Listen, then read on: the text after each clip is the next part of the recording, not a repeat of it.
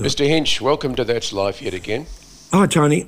Been watching on television, fascinated by this character, Sirhan Sirhan. Now, it's a name that you never forget when you hear it, but basically because it's a double name, but also because he was famous or infamous because he was the man who pulled the trigger in the kitchen of the Ambassador Hotel in Los Angeles, which killed Robert F. Kennedy. And I was only young when that happened, but I remember it clearly, like it is yesterday. Not only Senator Kennedy, oh my God, Senator Kennedy has been shot, and another man, a Kennedy campaign manager, and possibly shot in the head. I am right here. Rafer Johnson has a hold of a man who apparently has fired the shot. That's it, Rafer. Get it. Get the gun, Rafer. Okay, now hold on to the guy. Hold on to him. Hold on to him, ladies and gentlemen. Hold him. Hold him. We don't want another Oswald. It was one of the most extraordinary and most painful times in our history because the assassination of Robert Kennedy by Sirhan Sirhan came only 2 months after the murder of Martin Luther King Jr. Martin Luther King was killed April 5 or 6, and Bobby Kennedy was shot June 5 or 6. I covered that story, but I obviously wasn't in the kitchen at the Ambassador Hotel when Sirhan Sirhan murdered Bobby Kennedy. And he didn't die immediately. He was shot in the head. You were in the ballroom, though. Yeah, we were in the ballroom, which is a long way from the kitchen. The Ambassador Hotel was a huge, famous hotel in LA, and it was ironically, it was packed. Obviously, Kennedy was on his march for the presidency or his presidential campaign, and the last thing I remember him saying, and I'm paraphrasing, he said something like, okay, in that Boston drawl that he had, he said, okay, now on to Chicago. My thanks to all of you, and now it's on to Chicago, and let's win there. Thank you. And he says, now on to Chicago, and everybody's going crazy. And then he's ushered out. He didn't come through the ballroom, didn't come near us. We were some feet away from him, but he was ushered by... I want to establish just how close you were, Darren, because you were working as a journalist, so you were in the media area, and I guess they would have put you aside in some sort of area. Well, we would have been about 15, 20 feet from him, I suppose. All right. Yeah. And when you look at the footage, which you see sometimes, well, you can go on YouTube and see it, in relation to him, where were you when he said those words? Probably 15 feet away. To his left or to his right? Or? To his, let me think, he was to my left. Right. Yeah, to my left. Ironically, I've talked before about this, so I won't go through it again, but then I covered his I'd seen him and be walking right behind him at the funeral of Martin Luther King only 2 months before, and I'd mentioned how slight he was. I mean, Bobby Kennedy was about 6 feet tall, but he was funny to say he's tiny. He was very slim, you know.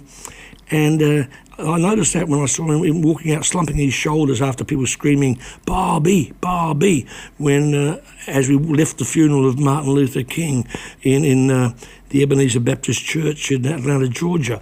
And I remember seeing him earlier than that. I took my secretary down to Madison Square Gardens where Bobby Kennedy was giving a rally. And I thought she was going to die because suddenly the crowd, as crowds can do, suddenly some surge started somewhere and the people were so packed in to see Bobby that I had to I hardly knew the woman, I had to put my arms around her and lock my elbows out to give her some breathing space, because when you get crowds crunching, that muscle power can kill people, as it has done at soccer riots in the UK. It's an amazing amount of physical pressure. And if people go down and they get trodden on, then you're gone. But that's my memory of that was how slight he was, and he's giving one of his normal speeches, etc. But I'll get back to the ambassador. But let me tell you one funny Bobby Kennedy story. I was covering him in somewhere in the Midwest. I think it was Cleveland or somewhere like that. And his people had a code that he used to say near the end of his standard speech, because he's given in different cities, he used to say, as George Bernard Shaw once said, right? As George Bernard Shaw once said. And we're at this speech he's making in a shopping centre or somewhere in the Midwest, and it suddenly started to piss with rain. It was absolutely pouring down. And Bobby Kennedy said, as George Bernard Shaw once said, everyone head for the buses. And we did, because we were all getting drenched. Everyone head for the buses. He was extraordinary. Even now, I was watching last night the awfulness of the suicide bomber in Kabul, and President Biden was giving a speech about it all. And if you look over his shoulder at most of his speeches from the Oval Office, there's a bust of Bobby Kennedy behind him. Yes, I've seen that. I've seen that. Yeah. Did you ever go to the Kennedy compound? Hyannisport? Yes. Yeah. I've been there, but not inside. Been outside. Mainly a couple of... Well, I was up there covering... sorry for that noise. I don't know where it's coming from. I was up there covering Teddy Kennedy and the Chappaquiddick case, because he fled to Hyannisport when after Mary Jo Kopechne died.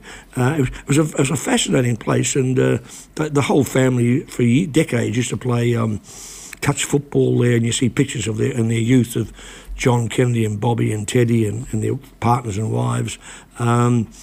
It was an extraordinary place to visit, but we never got inside. It's a house that's on the water, but with great big lawns at the front of the house leading down onto the water. What do you know about? And it's on an island, is it? Martha's Vineyard? Have I got that right? I'm not. I can't remember now. I think Hyannisport. No, it was in Massachusetts. I know that Martha's Vineyard was where they used to do all the yachting, and that's where, Chappaquiddick, with the bridge on which Teddy Kennedy killed Mary Jo Kopechne, that was on Martha's Vineyard. That is true. But I've got a memory lapse here. I'm not sure if Hyannisport I don't think it actually was. I think it was on the mainland, certainly Massachusetts. Right, and that weird Kennedy sort of accent, which Boston. Bobby Kennedy had. Yeah, it's a Boston accent. And it's where does that come from? Well, I don't know. It's very attractive. Boston was they were the founding fathers. That's where the dissident English people first rocked up, was in Massachusetts, and so their English got bastardized, but not into a real American. It's not an American twang. It's not a. It's certainly. You listen to Southern accents. And a Southern accent is so different to what I used to call Boston soul. It's incredible. That they used to call them the Boston Brahmins, as in Brahmin bulls. Those exquisite bulls, Boston Brahmins they were called, and that's where that sort of accent developed. Well, I thought maybe it's a mixture of the Irish and, English, and then what they got in America. Well, that's probably true. The Irish were a massive part of Massachusetts, and the Kennedys and the New York police force. Because John Kennedy went back to Ireland, the hometown where, I don't know, his great-great-grandfather came from in the 1850s. Yeah, Tony, every American president goes back to Ireland. Even Richard Nixon went there. They all claim some sort of Irish ancestry. the Kennedy one was legit, I'll grant you that, yeah, but they all end up in Ireland at some stage. Well, we're talking about that because Sirhan Sirhan is still alive. This was a guy who was a young man in 1968 when he pulled that trigger in that kitchen area. He's now, I thought he was older, but he's 77. Yeah, that works. Those numbers work. Look, if you listen back to, and it's worth, and because he's been granted parole but hasn't got it yet, because it's got to go to the board of the governor of California, and that could take another 3 or 4 months. It was impressive that 2 of Bobby Kennedy's sons gave statements in favour of his parole, because he's done more than 50 years jail. They actually said he should be paroled, but there will be restrictions. If you listen to the tape, which has been played a lot since that news broke, you'll hear somebody yelling, grab the gun, Rafer, grab the gun. And the Rafer was Rafer Johnson, a former football star who became a minister, a religious minister. And he grabbed the gun, got his thumb between the trigger and the chamber, so no more shots could be fired. It was quite extraordinary. So that Sirhan Sirhan could not shoot any more bullets into Bobby Kennedy. And Rafer got his thumb between the trigger and the chamber. I by coincidence, years and years later, I was on a plane flying across the US, and the person next to me, and my fellow passenger, was Rafer Johnson. And he's a most amazing man. And he told me a great story about that night. I mean, how the chaos in the kitchen at the Ambassador Hotel was just awful. And Bobby Kennedy was still alive. They took him to the hospital. He died next day. It just destroyed America. They couldn't believe it. I mean, he was, it was like his brother had died been murdered only 8 years before. And here's the second one. And the third brother, Joseph, had died on the last day of World War II in an aeroplane crash. What do we know about Sirhan? What I know is he's Palestinian Christian, but the family must have gone to the United States when he was very young. Yeah. When he was young. All I do know, he became a zealot. I've seen, when I was covering the case, I saw the book and the evidence. He wrote in an exercise book again and again and again, maybe 50, 100 times, RFK must die. RFK must die. RFK must die. And as it's coming out more and more, he gave some interviews in later years. He was a big supporter of Robert Kennedy, but when Kennedy said that he supported Israel and supported the supply of 50 jets, I think it was, to Israel to fight the Palestinians, that's when he turned and he became a Palestinian zealot, and he decided that Kennedy had to be killed. Well, if he's to be released, and it looks like he will be, he's going to live with his brother. So he has a brother who lives in Pasadena in California. And when I saw that, I just did a bit of a Google search, and there were videos of his mother going to visit him in jail in the days after he was, arrested, convicted, and jailed. And she spoke English very well too. So it was, look, 50 years for an awful crime, but 50 years, he should be released on parole. I think. I mean, he's done 50 years in jail. His whole life has been spent virtually in jail. It was the most awful crime and a mad crime, and political assassinations are always disgusting and heinous. But 50 years punishment, is a long time, and the man's in his late 70s. So and the fact that Bobby Kennedy's sons have agreed he should be released is very magnanimous, and I think very, very religious. When I went to Washington in 1988, I went to Arlington National Cemetery, and that's where John F. Kennedy's buried up on the little hill. Mm-hmm. And just to the left of him, maybe 20 metres, the length of a cricket pitch, and around the corner behind a tree, there's a little stone plaque in the grass. That's all it is, and that's where Robert F. Kennedy is buried. Mm-hmm. Yeah. Okay, Trivial Pursuit. Yep. John F. Kennedy, Robert F. Kennedy. What did the F stand for on both their names? Francis. Robert was Robert Francis Kennedy, you're right. What about the first one, John? Oh, gee, John F. Kennedy. I can't tell you. Fitzgerald. Oh, Fitzgerald, that's right. Fitzgerald. Ironically, speaking of JFK, just brought back a memory, Tony. I covered the attempted assassination of George Wallace. I've actually covered 3 or 4 now. Ronald Reagan, Gerald Ford. You're the assassination expert. Bobby Kennedy, George Wallace. Yes, 4 assassinations or attempts. And George Wallace, in Laurel, Maryland, it happened, and I raced down from New York. I wasn't there when it happened. I raced down afterwards. And when I got there, his wife was still wearing a yellow dress covered in blood.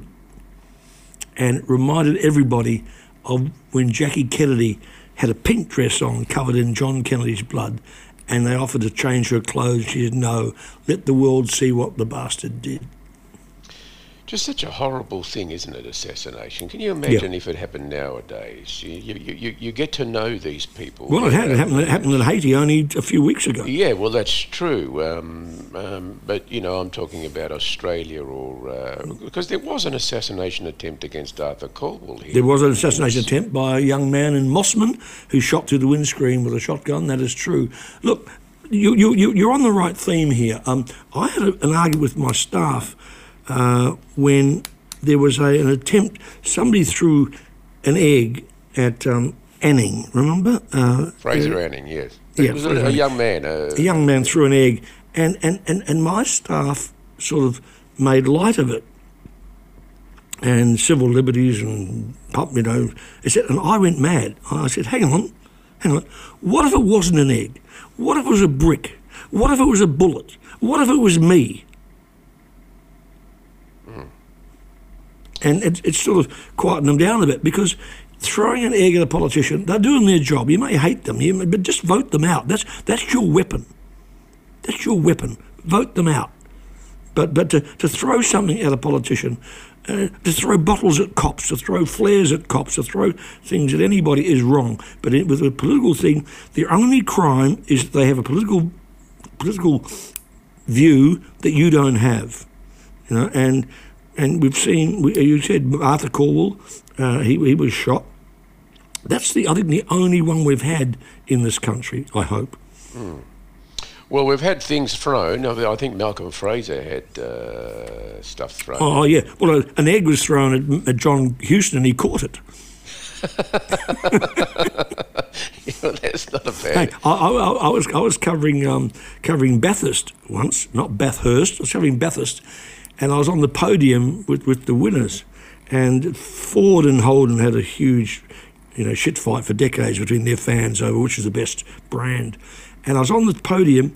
I can't remember who had won, but suddenly out of the corner of my eye, I saw something coming. I stuck my hand out in front of his face and caught a full beer can. Well, I'm laughing, but if that had hit you... It would hit him. No, it wasn't aimed at me, it was aimed at him. Yeah. If it hit him, it could have broken his nose or given him brain damage. Yeah, absolutely. Well, look, I mean, all those missiles, they're just... at the Gold Coast, I remember, the schoolies go up there and they throw things from the balconies of buildings high up, even eggs and stuff like that. Now, if they hit you from some distance, you're in big, big trouble. Do you know that I knew this when I was living in skyscrapers in New York. If a nut falls from the 15th floor of a skyscraper and hits you on the head, it can kill you. Be like a bullet. Yeah, because I don't know the mathematical details, but it's travelling at such speed and such pace and such force, it could kill you. Well, New York... What a happy topic to be off on, okay. Darren, let's talk about the situation we find ourselves now in. We don't really want to talk about COVID, but I guess we need to. I mean, Australia now is at a pretty difficult situation. I mean, what do the leaders do? What do we do in Victoria? We locked down early, but that hasn't snuffed it out. The numbers seem to be getting bigger and bigger every day, but we can't keep living like this. No, well, look. We went from we were the leper state last year, and then we're looking good this year, and New South Wales are looking bad, and now our numbers have gone from 80 a day, 70 a day to 80 a day to 90 a day. I agree we can't get living like this, and I think the premiers and the prime minister have decided we've got to find a way out. There's two things. My view on this, we do have to.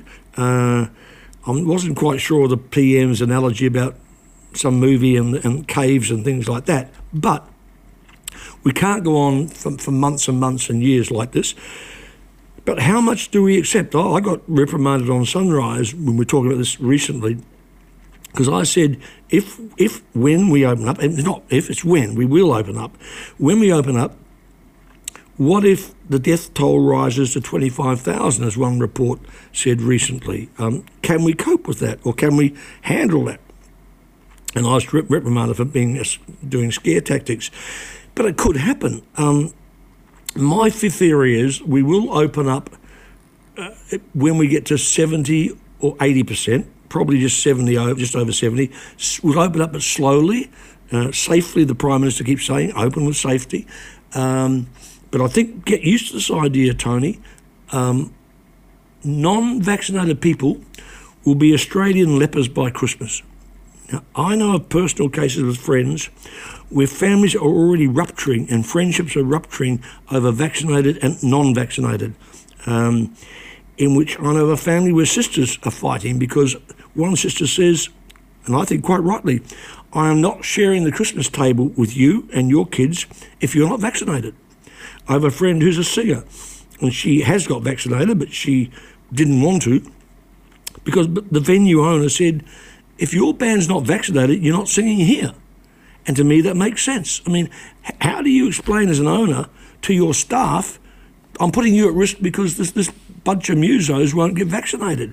So get used to the fact, and Gladys Berejiklian has already hinted at this, you're going to have COVID apartheid in Australia. I believe this. You'll reach a stage where if you're not vaccinated, you won't be able to go to a restaurant, you won't be able to go to a concert, you won't be able to go to the tennis, you won't be able to do this, you won't be able to do that, and it's your call. Well, worse than that is, if you're not vaccinated, you may well die. That's true. Or even worse than you dying, you selfish prick, you may make your mother die. I shake my head. It's just, but you look on the internet. I get sent stuff all the time. Look, I had an argument with a friend of mine about this because she's a friend of Pat Cash's. Pat Cash has come out with the most disgusting stuff on Facebook about vaccines. He's anti-vaccine, right? And he has the gall, and I read a very good column, a real teardown with Cash by Peter Fitzsimons in the Fairfax papers. Pat Cash has said, look, and he's taking that stupid thing, I can't remember its name, the horse... that they've been taking in America, yes. Yeah, the horse thing. Or something. The thing, Vestamin or something, that supposedly stops parasites in horses. He boasts he takes it all the time when people are warning he shouldn't do it. But what annoyed me more than that, he's entitled to take whatever he likes, pour down his throat.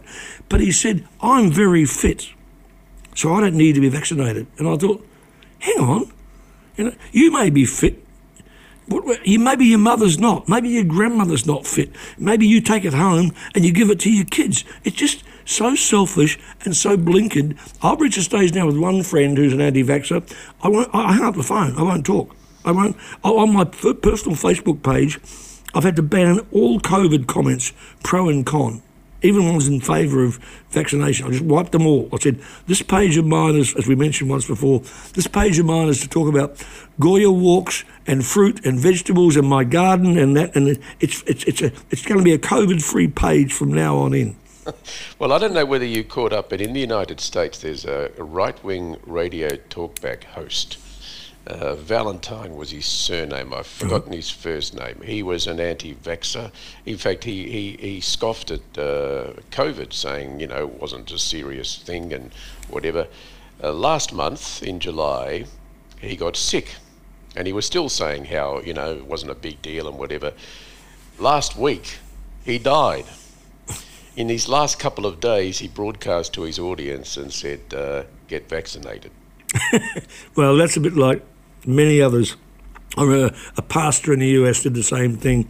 Look, it really angers me. I shouldn't even mention his name, but to see a photo on Facebook, on Twitter, of the chef Pete Evans wearing a virus fake T-shirt, and I read an article about an intensive care unit nurse, and she said for people to say it's no worse than the flu, come and spend a day in ICU.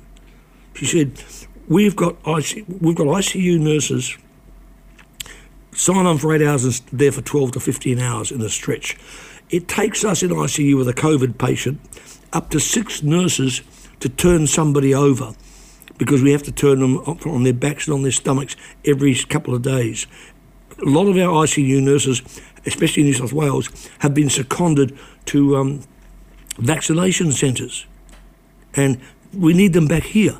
We need them in ICU. In ICU, usually, you can be put into an induced coma, etc., etc. But I'm told, by reading all this stuff these nurses are saying, is that ICU nurses have to spend so much more time with a COVID patient because they are literally struggling to breathe. We have here in Victoria a report that has come out, leaked out, about the effect the lockdowns are having on teenagers, Darren. Apparently 340 teenagers a week have been admitted to mental hospitals because of mental health emergencies. This is a report that was marked confidential and not to be released. Two questions. First of all, should a report like that be hidden? Number one, it should have been released. And number two, I'll be a bit careful here because I don't want to invade people's privacy, but in my small circle, I know of 3 families with teenage girls in the family who are suffering mental problems, even suicidal problems. It is a massive problem in this country, and the saddest thing, it's going to get worse because even after we all get out of lockdown, what's happening to kids right now will stay with them for a long time. I mean, think back to your childhood, to my childhood. Suddenly you've got children who for weeks, for months, don't have any, Zoom's not the same thing, have no physical relationship with your mates. You don't play sport with your mates. You don't keep forming new friends and friendships. When you're a teenager, 16 or 15, 16, 17, that's when you have your first love affair. You know, they're not having that. And long COVID is a huge problem which hasn't got the exposure it should have. This is going to affect our teenage generations for many years. Well, then comes the question, we've all agreed, and I've agreed too right up until this point, that you need to lock down because you need to prevent massive deaths. You need to prevent the risk of hospitals being overrun by COVID patients. But I'm asking this, putting it out. I'm not saying I agree with it. Are we protecting elderly people at the expense of young people, or have we been doing that? A, no. B, it's offensive. C, an old person, just because they're old, doesn't mean to say their life isn't worth living or saving. The fact is true that younger people are getting affected more.